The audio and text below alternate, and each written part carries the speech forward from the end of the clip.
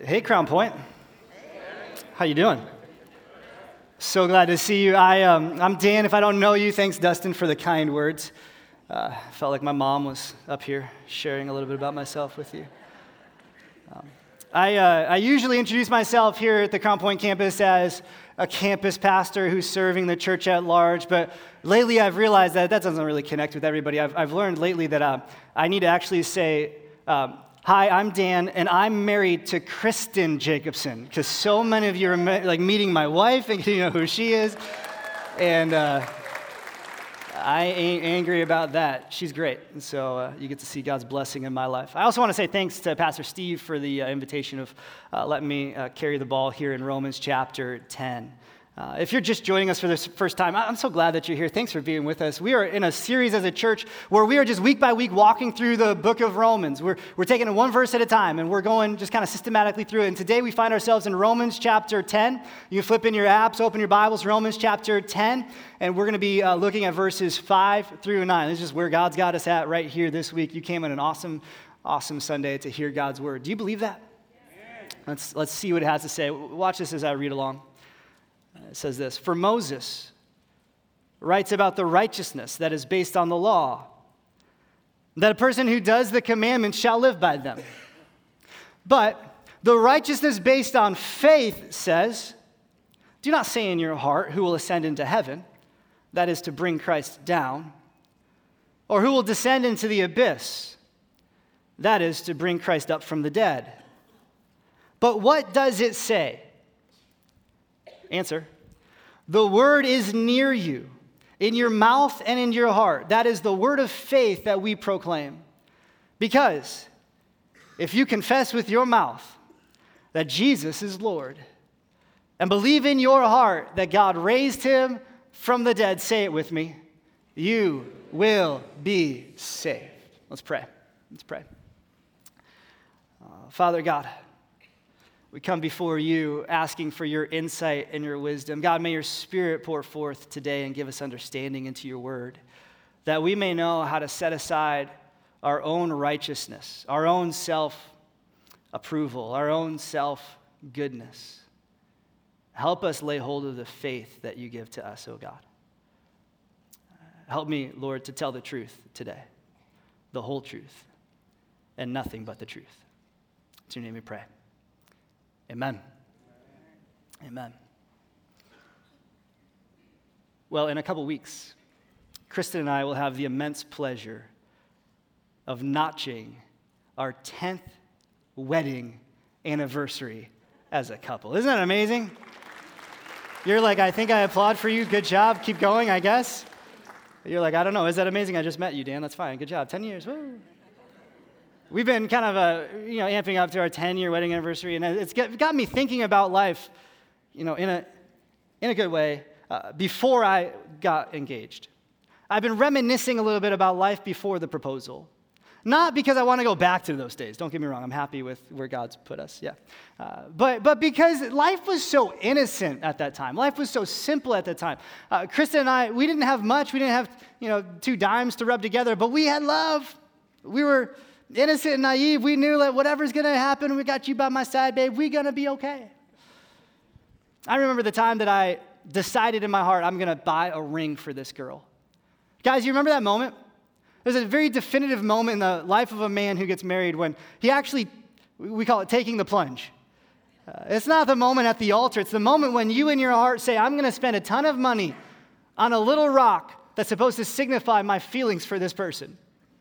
I was so young. I was in college. I was scrapping together some money to save for this ring, and I had no idea where to go to get a diamond ring. I knew nothing about diamonds, and so I saw one of my friends had just recently got engaged, and I looked at him. I said, hey, man, you're about as broke as I am, and you got really good taste. Where did you go to get your diamond ring? And he told me where he went, and I decided to pay his jeweler a little visit.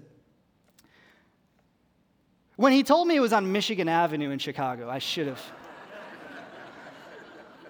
known better. But naive as I was, I walked into that store just hoping that, I could just do some browsing.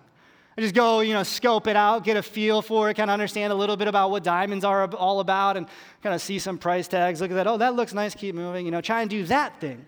But when I walked in, I was the only person inside this store. There's a security guard wearing a tuxedo. And as discreet as I possibly could try to be, it was impossible because I was it. I was the only person. And I started trying to do this whole thing where you're looking in the case. And all of a sudden, out of nowhere, terrified me, came this woman. She looked like Meryl Streep in The Devil Wears Prada. She was so well put together, stern, so serious looking. She said, "What brings you in today?" I was like, I know, I don't belong here. I said, "I'm trying to get engaged." She said, "Well, oh, perfect. We sell lots of wedding rings, sometimes more to the same person." I was like, I don't want to be that person. Just don't get me wrong. I just want one. Just want one. She said, "Well, what type of ring do you think you want? Do you want gold? Do you want platinum? Do you want white gold? Do you want yellow gold? Do you want this type of setting, that type of setting, this type of diamond, that type of diamond? Do you want an pave setting? What do you want?" And I was like, what? I literally said this. I said, "I don't really know. I just want her to say yes. Do you have any just say yes rings available? That's what I want. I'll take that one."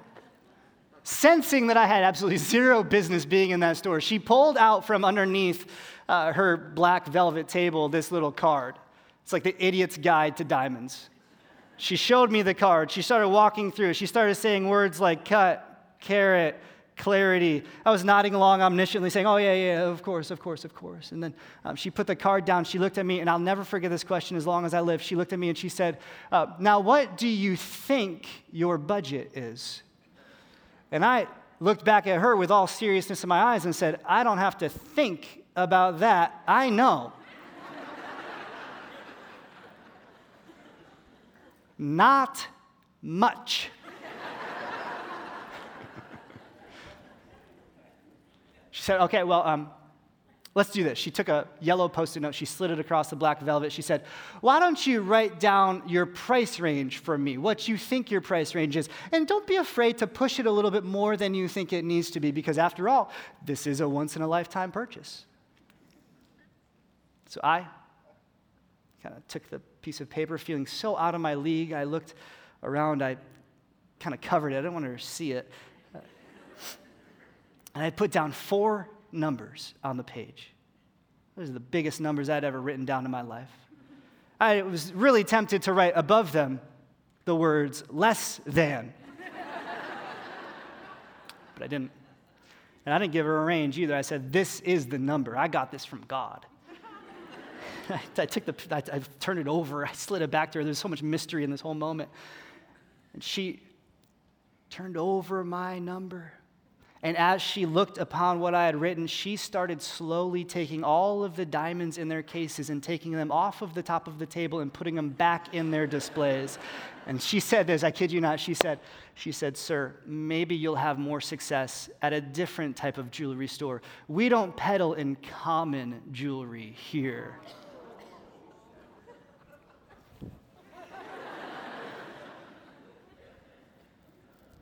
Man, I was deflated.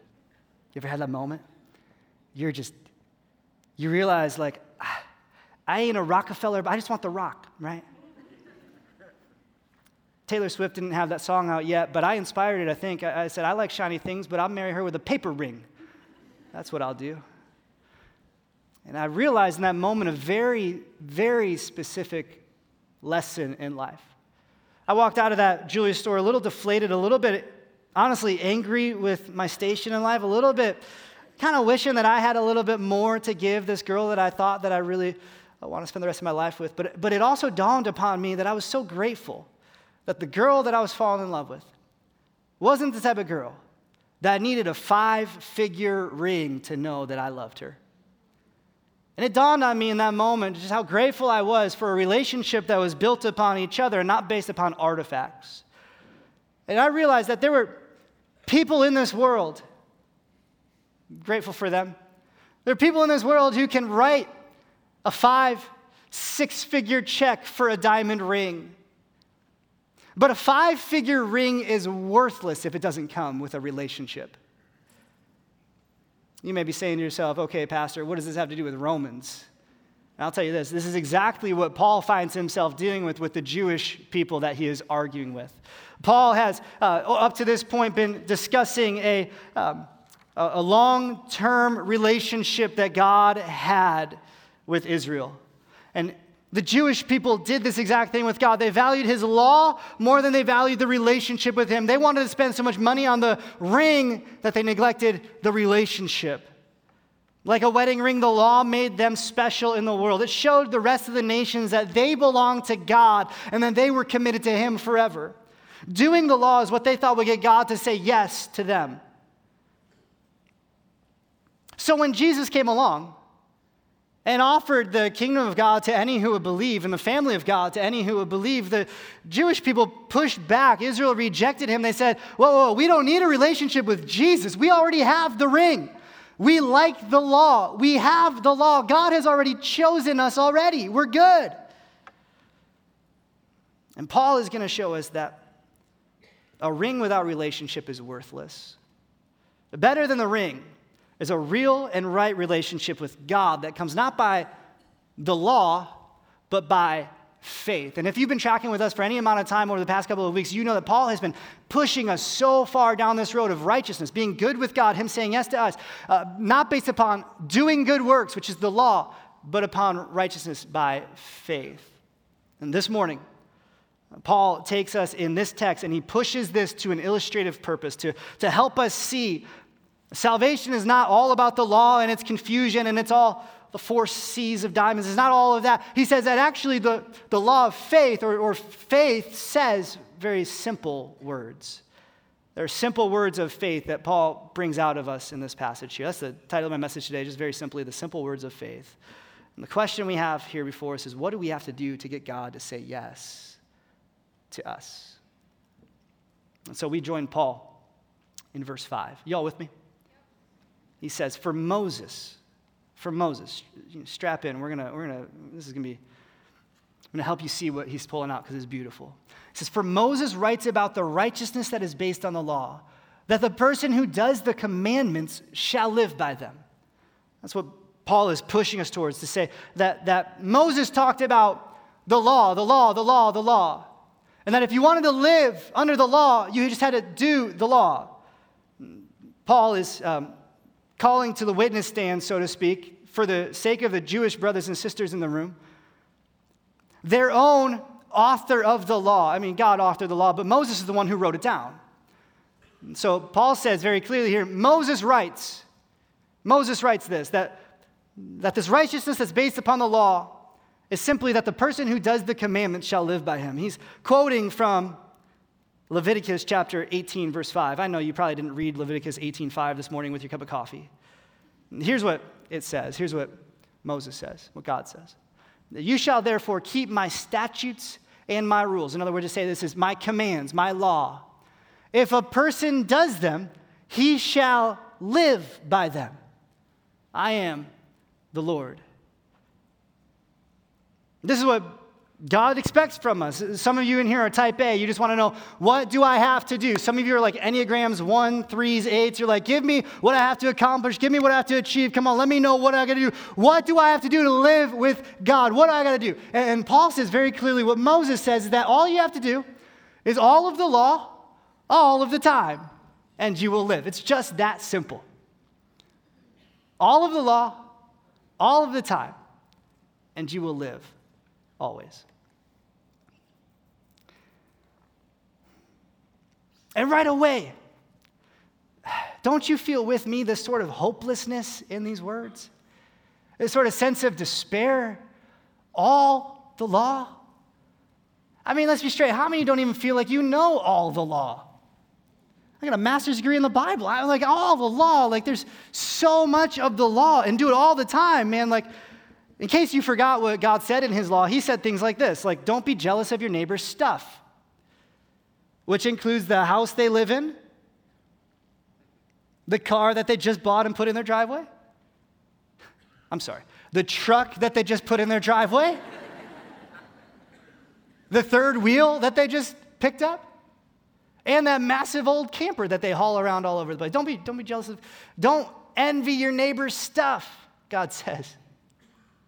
And we all look at ourselves and go, scratch that one out. We missed that one. Don't take what isn't yours. God help my kids. Scratch that one off. Don't misrepresent the truth. How many of y'all have never told a lie? Right, yeah. Missed it, right? Don't misuse your sexuality. Missed that. And then to cap it all off, he kind of goes where like no kid wants it to go. He says, honor your parents. And we all said, missed it. We all missed it. I just gave you like half of the 10 commandments, and that's like the big commandments, the commandments that we all should know and kind of frames the whole entirety of God's law. If I can't keep half of those, what hope for me is there in keeping all of God's law? And then you remember Jesus came and he started talking about the law? And we all think Jesus came with such grace that he fulfilled the law. But you know, Jesus didn't just like say, hey, forget about the law. He ratcheted the law up. He taught us that it's not just about the actions that you commit outside of your body, but it's about the attitudes that you have inside of your heart that make you guilty violators of the law. Jesus comes along and says, oh, so hey, have you ever had an improper thought or some longingly desire after some man or woman who isn't your spouse? That's adultery. Have you ever hated your brother in your heart? Murder. Maybe I could call to the witness stand James.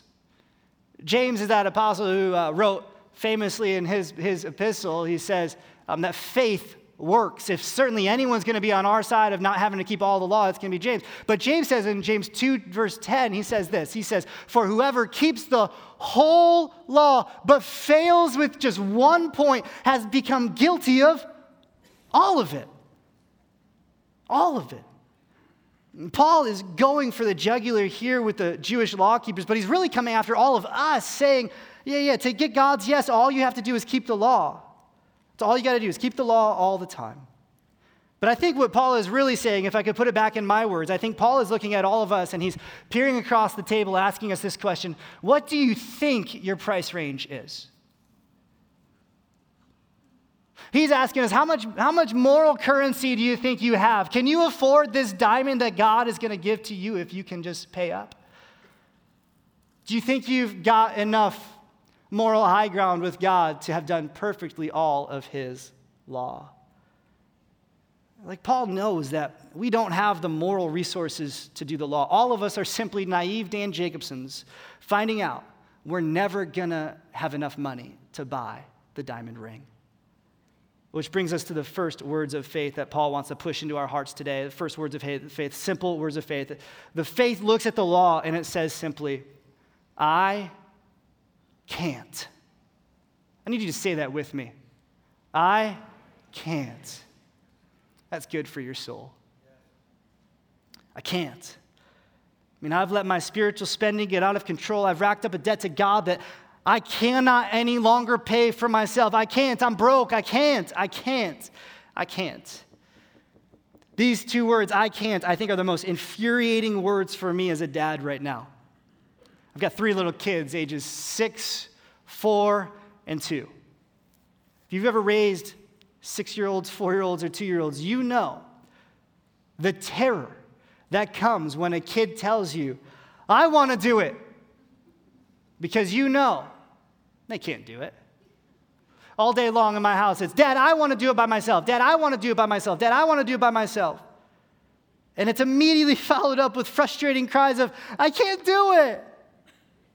My kids say, I want to tie my own shoes. I want to buckle my own seatbelt. It's never important things like, I want to pay the mortgage this month.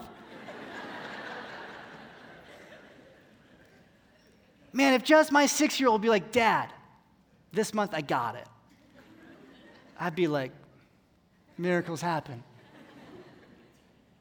And so I look at my kids, my sweet, innocent, incompetent kids. They're in the back seat trying to buckle the seatbelt themselves. I look at them, I go, I can't even buckle that thing. How are you going to buckle that thing? And I know there's not a chance they're going to buckle it up, but they try. and they try, and they wear themselves out trying. And they know the law. They know this car doesn't move until you're buckled up. But they think they can do the law. They think on their own they've got enough in them to do it, and so they try, and they try, and they try. And when they try, they can't. And when they can't, they cry. And when they cry, I'm like, I can't right now. I just can't right now. God, get me a Starbucks, is what I say. And as frustrating as these words are for me as an earthly father, do you know that there's one father in this world who doesn't cringe at the thought of his kids saying, I can't, but actually he delights in them? It's your Father in heaven. Nothing honors God as your Father more than when he hears the cries of independence from his kids saying, God, I've got this. Turn to cries of dependence upon him saying, God, you've got to get this because I can't. I say, God, I want to be a loving and patient father. I don't want to lose my cool with my kids, but God, I can't. I need your help. I say in my own heart, God, I want to be a self-sacrificing husband. I want to be loving for my wife. I want to be all the things that you call me in your word to be, but God, on my own, I can't. Let me just be totally honest with you. I come to work, and I want to be like God. I want to be the most prayed up, passionate, loving, compassionate pastor that there's ever been. But I know, God, I can't. I need you. I need you. And that's why the first words of faith are not words of self-righteousness. They are words of self-rejection. They're words that frame for us the rest of these simple words of faith. Because if we don't get these first ones right, nothing else matters. The first words are simply this: I can't. I can't. Which is why verses 6 through 8, the rest of this passage is great hope for us. Because when we can't, we learn that all is not lost. Look with me at verse 6. Y'all still with me? Let's see what Paul has to say for us here. He says, for righteousness based on faith says, do not say in your heart, who will ascend into heaven? That is to bring Christ down. Or who will descend into the abyss? That is to bring Christ up from the dead. But what does it say? The word is near you, in your mouth and in your heart. That is the word of faith that we proclaim. Right. Y'all are looking at me the same way I was looking at the text this week. Kind of confused, wondering like, Paul, what's up with all the parentheses? What are you even talking about? This has no, I don't get this. And as we go verse by verse through a book, you know that we're going to come to these moments here where it just requires a little bit more explanation for us to understand what Paul is getting at, what the Holy Spirit's trying to do in our hearts. And I think if we unpack this a little bit, if you stay with me, we're going to see something beautiful here. Notice first, Paul is being incredibly sarcastic. I don't know about you, but I love when the Bible is ironic and sarcastic and witty. I just love it. Paul says this. He says in verse 5, Moses writes according to the works of the law, but here he says, but the righteousness based on faith says. He's doing something here in this where he's personifying this concept of righteousness based on faith. He's using air quotes the right way. He says, the righteousness based on faith says. And what's crazy about this is that Paul takes, to combat the righteousness based on the law, he takes words and puts them into the words of righteousness based on faith. And the words that he puts into the mouth of righteousness based on faith are actually the words of Moses. And they're words right out of the law. In trying to undermine the law as the way that we become righteous, Paul says, no, it's actually by faith. And here to prove it, I'm going to take one of your own precious moments of the law from one of your own precious forefathers, Moses, and show you how it actually doesn't point to the law. It points to Christ. Let me show you Deuteronomy 30. Stay with me. You guys ready to take a little journey? Stay with me. Y'all here? Okay. So here it is. Here's what Paul is borrowing from. He says, this commandment that I command to you today is not too hard for you. Neither is it far off. It is not in heaven, it being the commandment, that you should say, who will ascend to heaven for us and bring it to us? That sounds familiar, doesn't it? That we may hear it, the commandment, and do it, the commandment. Neither is it beyond the sea, that you should say, who will go over the sea for us? In the Old Testament, that was a metaphor for hell, for a world of chaos? Who will go over the sea for us and bring it to us that we may hear it and do it? But the word is very dear to you. It is in your mouth and in your heart so that you can do it.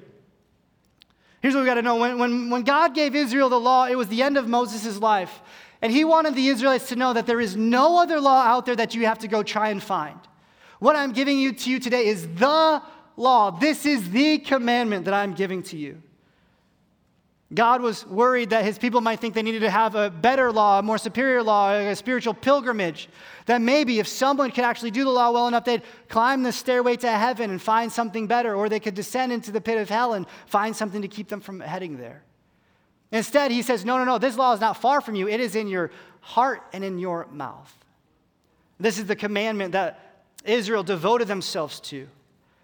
And how they devoted themselves to it, my goodness. They would work and work and work so that the law was always on their mouth and was hiding deep inside their heart. And so in Romans, when Paul takes these words, he does something that only someone living after the resurrection of Jesus could do. He reinterprets the law in light of Jesus Christ. So where Moses writes about the commandments, Paul interpreted Christ as the fulfillment of the law. Where Moses says the word, this commandment that I command to you today, when he references the law, Paul says, no, it's not about the law at all. It's not about the commandment. Look at it. Let's put Romans back up here. He says, now who's going to ascend into heaven? That is to bring Christ down. And who is going to descend into the abyss? That is to bring Christ up from the dead. But what does it say? The word is near. That is the word of faith that we proclaim. Paul is just simply trying to show us that while Moses taught a law that we could not do, because Christ has come, he's changed everything so that we no longer have to wonder who's going to go up to heaven. No, someone came down from heaven. And who's going to go down into the pit? No, that's not the question at all. Someone came up from the dead. And who is he? He's Jesus. Paul is trying to just simply show people who would have seen this in the law that it wasn't about the law, it was about Christ. And shows them that while I can't, faith simply says, Jesus can. I can't do it. I can't climb my way up to the mysteries of God or the wisdom of God. I can't pothole myself down into the valley or the shadow of death into the abyss. But I have a Savior who didn't need me to go up. He came down. And he didn't need me to go down. He came up. And his name is Jesus. He did all that I cannot. This is what Paul is saying. It's so good, isn't it? That Jesus can. Oh, how that warms my heart knowing that I can't do the law, I can't afford the ring, but there's someone who paid the penalty for me. In the midst of all of this and reframing all of this, we see God has done in Jesus what we could not do. The word of faith is then the reality that Jesus Christ has done it all. The word of faith, while Jesus was alive, was said by people who saw him and touched his garment and said, if you're willing, make me clean. The word of faith came to us from the mouths of people who saw Jesus and talked with him and said, if you're willing, raise my son. The word of faith has always been a trust in the power of what Jesus can do. And this word of faith that we proclaim, you see it in verse 8 in the copy of your Bibles. The word of faith, it's a reference to what we just call in one word, the gospel. The gospel. What is the gospel? The gospel is good news. And in verse 9, we see the best news that this word of faith could ever proclaim to us ever. And you don't get verse 9 without verses 6 through 8. You see that, right? Some of you memorized in Awana Romans chapter 10, verse 9. And without knowing all of that stuff that we just went through, you're never going to get what Romans chapter 10, verse 9 says. Here's what it says, that if you confess with your mouth, the word of faith is proclaimed. If you confess with your mouth that Jesus is Lord and believe in your heart that God raised him from the dead, you will be, what, church? Saved. This is the greatest news that we've ever heard, ever. What is the gospel? The gospel is simply this. It's I can't, Jesus can, and God did. That's what the gospel is that God has done something. What is it that he did? Well, look back in the verse with me. Just get your eyes in the text. He says this, if you confess with your mouth that Jesus is Lord, believe in your heart that, what did God do? God raised him from the... How many people believe God could do amazing things? How many people believe that God could change your marriage? How many people believe that God could change your outlook on life? How many people believe that God could give the Bears a field goal kicker that could kick a 53-yard field goal in 1 second left on the clock? It's not in the text, but we all feel it.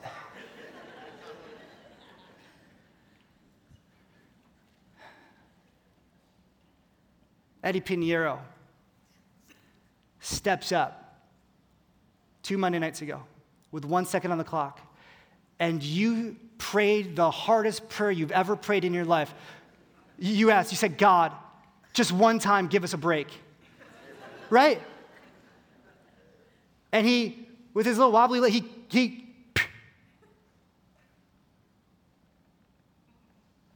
and then you fell over. Amazed. Miracle of miracles. Right? I mean, y'all are wearing your Bears stuff today. I mean, I thought I was preaching to the choir here. Was that not the most impossible thing you ever thought would come in your life? Here's the good news. Better than all those things, God has done the impossible. Why? Because he raised Jesus from the dead. I don't know if you've been to a funeral lately. This year I buried 2 of my grandparents. I remember bringing my kids to the casket at my grandfather's funeral, and my little son looked at him and said, Grandpa, wake up. He's 4, you know? And I remember thinking, he knew Jesus. He's already awake, bro. But his body ain't waking up. We don't do that. Not yet. Because in this world, we are subject to death. Paul doesn't say that if we confess with our mouth that Jesus is Lord and believe in our hearts that Jesus lived, that wouldn't take much faith at all.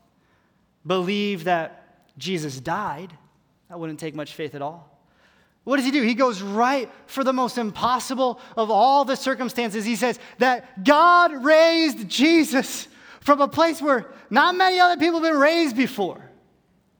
God raised Jesus from the dead on his own, apart from us having to go down and get him and pick him up and try and resuscitate him. God did it. God did it. That takes faith. That takes faith for us. We were dead and God resurrected our hope in Jesus. We were stained and God washed us clean in Jesus. We were unholy and God makes us holy in Jesus. But for Paul, the emphasis on the gospel is these 2 words. Not what you've done, but what God did.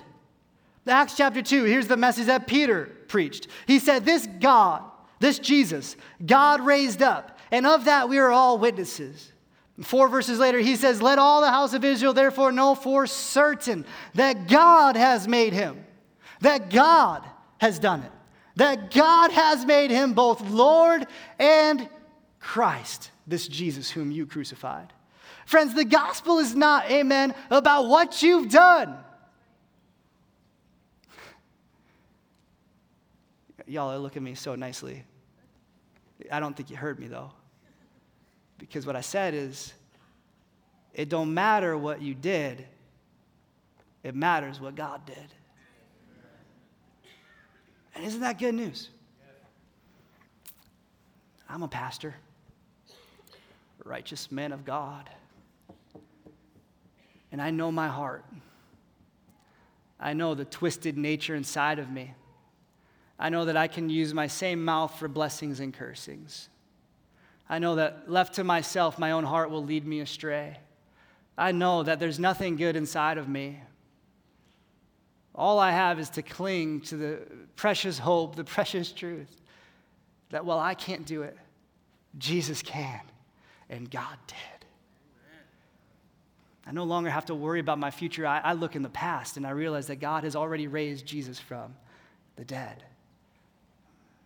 Here's what God did. God sent Jesus from heaven. God sent Jesus to the cross. God made Jesus to become sin for us.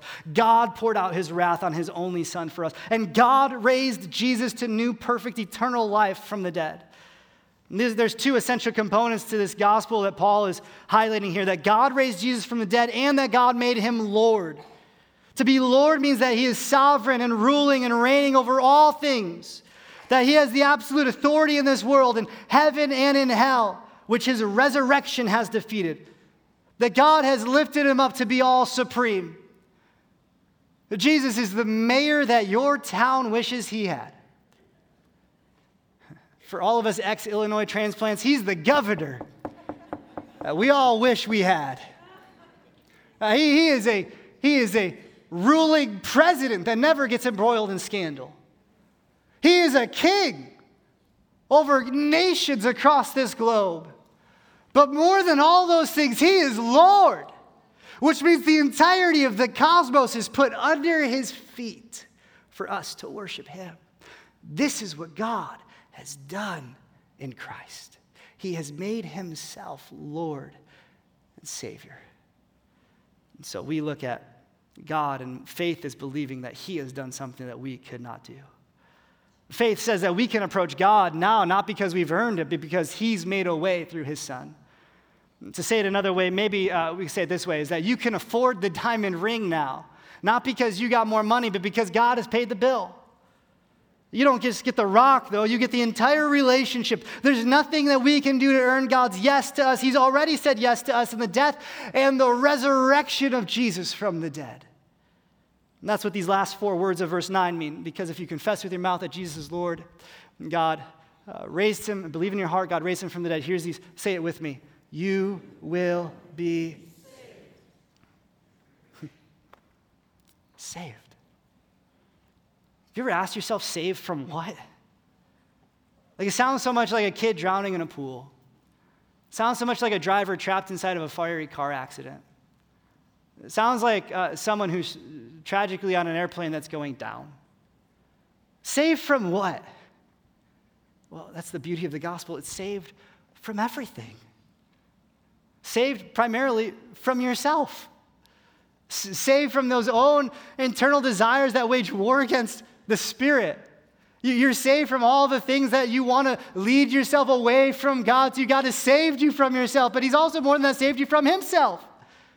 He saved you from the wrath that he would pour out upon you for your sins. He put that upon Jesus. He saves you from the sea, from the abyss. But more than all those things, God has saved you to everything.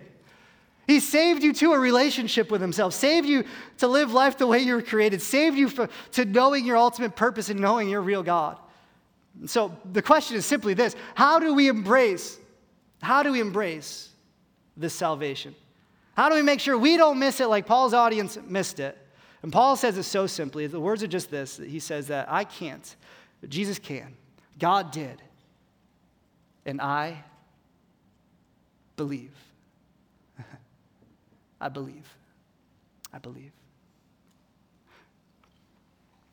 One of my favorite moments in all-time TV history is that moment when Michael Scott is under a mountain of debt, and he gets some advice from Creed, who's the last guy you want to take advice from. And he walks into the middle of the office, and with a loud voice, he cries out, I declare... Oh, good, I'm not the only one. He says, I declare bankruptcy. And the joke is obviously that just saying the words bankruptcy doesn't actually help you declare bankruptcy.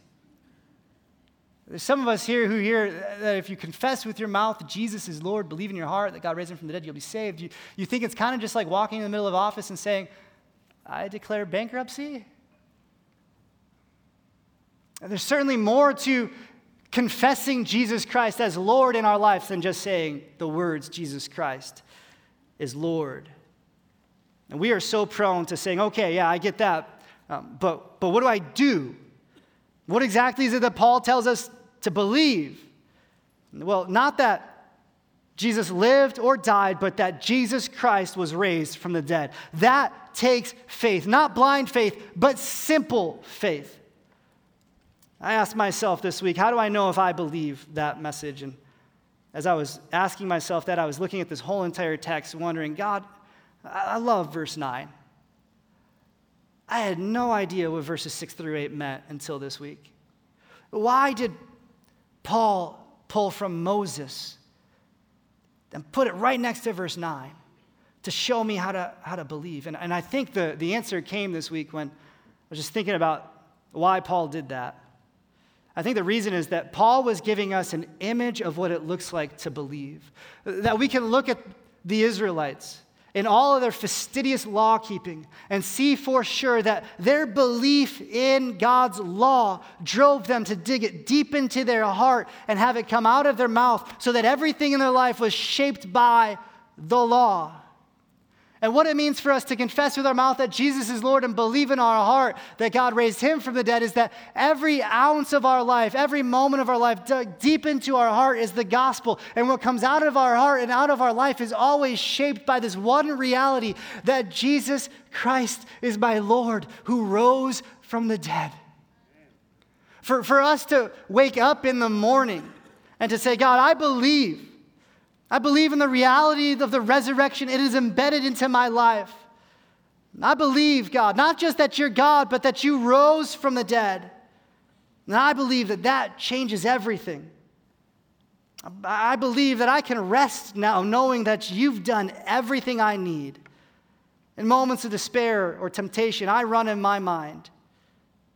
I run in my mind to remember that he has defeated the enemy. When I believe, it causes me, whenever I'm worried or anxious or troubled or just feeling insecure with who I am, I run in my mind to the words of the angel in that garden that day outside the tomb, where two women looked up crying, seeing the stone rolled away. And the angel said what seems like the most impossible words in Scripture, "Do not be afraid."